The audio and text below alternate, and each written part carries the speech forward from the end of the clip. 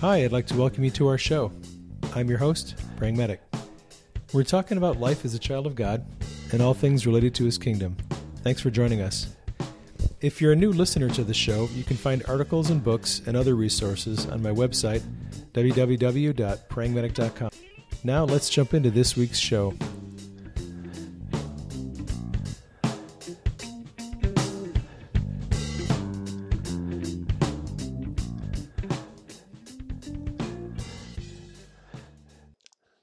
Good morning, and how's everybody out there? This message is going to be a follow-up message to the podcast that I had from last week where I had Steve Harmon on the show, and we talked about some things without really explaining and getting into the details of what we were talking about. So I wanted to take this time to share a little bit of insight. I received quite a few questions from people following last Monday's podcast about what are altars and what are fragments. That's just the first of about 2 or 3 questions I want to address. The terms altars and fragments are terms that are used by people who work in the ministry of inner healing and deliverance. And the best way that I can explain it is that the soul, the human soul, has been created in such a way that it can actually be divided into compartments, if you will. These compartments are areas of the soul that hold on to emotions and memories. Now, you have to think about what the soul is created for. Most people believe that the soul is the seat of the mind, the will, and the emotions. The emotions that people feel can be very traumatic. Especially if those emotions are associated with things like assault and abuse and neglect. And one of the things that could possibly happen to a person who suffers severe assault or neglect or abuse is the emotions that they experience can dramatically impact the soul to the point where those emotions can actually destroy you. God has created the soul in such a way that the damage to the soul can be somewhat minimized and localized to one area of the soul, and this is usually what we call a fragment or an altar. So essentially, the soul has the ability to be separated into different sections. What happens is when a person suffers emotional trauma, there is a part of the soul that takes that emotional insult. And if it is severe enough, that part of the soul will actually develop a separate personality that is different from the rest of the core of the personality. And this part of the soul is either referred to or as an altar or a fragment. Generally speaking, an altar is a part of the soul that has a distinct personality, a distinct identity, distinct and different feelings, emotions, views of the self. Altars can actually have their own disorders. They can have their own reactions to medications.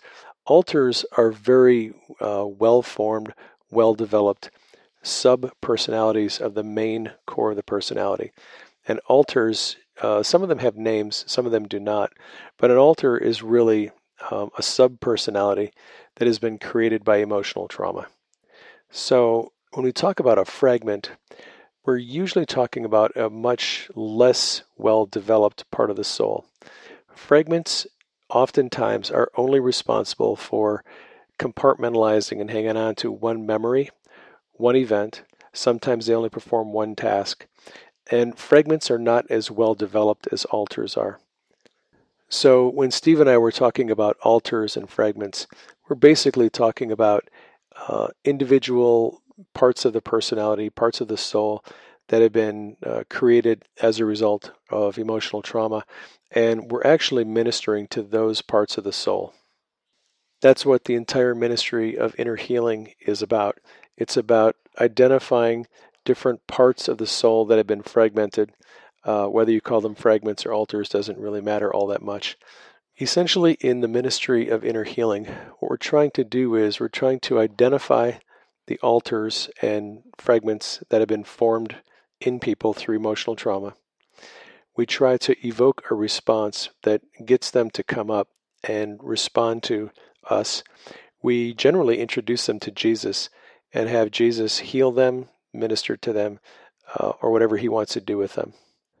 I also received several questions from people by email about Steve's reference to claiming your healing and discussion about the Word of Faith movement and how he was kind of, saying that this is a problem that we have where we continue to say that we're healed and claiming our healing and not seeing the kind of fruit from this experience that we probably should. So there was quite a bit of misunderstanding that people had over this, and I'd like to explain that a little bit if I could. I think what Steve was actually getting at is the idea that some of us have been trained to claim our healing, to stand in our healing, to believe that we're healed. And like he said, he goes, look, I understand what you're doing. You're trying to deny the enemy access, and you're trying to believe that you're healed before you see it manifest. And I've actually done this myself, and my wife has done it. But I think what Steve was getting at is we have to be certain that what we're doing, anything that we do that has to do with healing, is not simply us acting like a parrot, repeating things that people have told us to say. That if we're actually going to be standing on our healing or declaring our healing, that it is actually something the Holy Spirit has asked us to do or has directed us to do. And this is where I think Steve was kind of trying to illustrate a point is there's a huge difference between sincerely believing in your heart that you are really healed and refusing to believe that the enemy has anything on you, and the act of saying something that you've heard other people say just because they told you to say it. We don't actually apprehend healing by what we say. We apprehend healing by what we believe. And sometimes what we believe and what we say are two different things. We might be saying with our mouth that we're healed and by his stripes we're healed, but we can also be believing in our heart at the same time that we're not really healed. And if that's the case, then our words are simply us just repeating phrases that we've been told to say. Simply repeating phrases that you've been taught to say is not enough to bring healing to someone. You actually have to believe it in your heart, and you have to apprehend it by faith. Otherwise, if you're saying it, all you're doing is repeating a phrase that you've heard somebody else say. And that's what Steve was referring to, is we can get into a mindset where we're just repeating phrases, repeating things we've heard people say, and we don't actually understand in the Spirit what is going on, what the dynamic is. And sometimes the Holy Spirit hasn't actually asked us to do that. I mean, I'm guilty of this. I have a pattern of prayer that I use when I'm praying for people to be healed. And it's easy for me to fall into this pattern. But the most effective way that I pray is when I close my eyes, let my soul kind of relax, and listen to what the Holy Spirit is telling me and see what he's showing me. And when I pray from what the Holy Spirit is revealing, I have much better success at getting people healed or getting myself healed. So that's the relational aspect of healing. And I think really what Steve was getting at is we really need to be relational in our ministry of deliverance and healing and not fall into these mindsets and habits of repeating phrases just because that's what we've been taught to say. I received another question from a woman who wanted to know more about the sexual spirits, incubus and succubus. Apparently she's been having some of these attacks and didn't understand where it was coming from. First of all, we have to understand that Christians can have demons. And this is a really controversial subject. And I'm not going to go into all the details and defending my views of whether Christians can have demons or not in this message anyway. I might do that at some point in the future. But for today, I would just like to say, I do believe Christians can have demons. I believe Christians can have demons of every different sort. And I really believe this mostly because that's been my experience. It's extremely rare when I pray with someone that I don't see some kind of demon, either seeing it in the Spirit or the Holy Spirit reveals something about a spiritual being that's there. It's very common. It's nothing to be freaked out about. All of us are subject to having demonic beings attach to us or harass us or whatever. So with the sexual spirit, these are actually fairly common, and it's my belief that most, if not all of the spirits that we encounter that forms some kind of attachment to us come into our life because we have some kind of a door open in our soul that allows them to come in, and there is something going on in our soul that is creating an opportunity for that spirit to be there.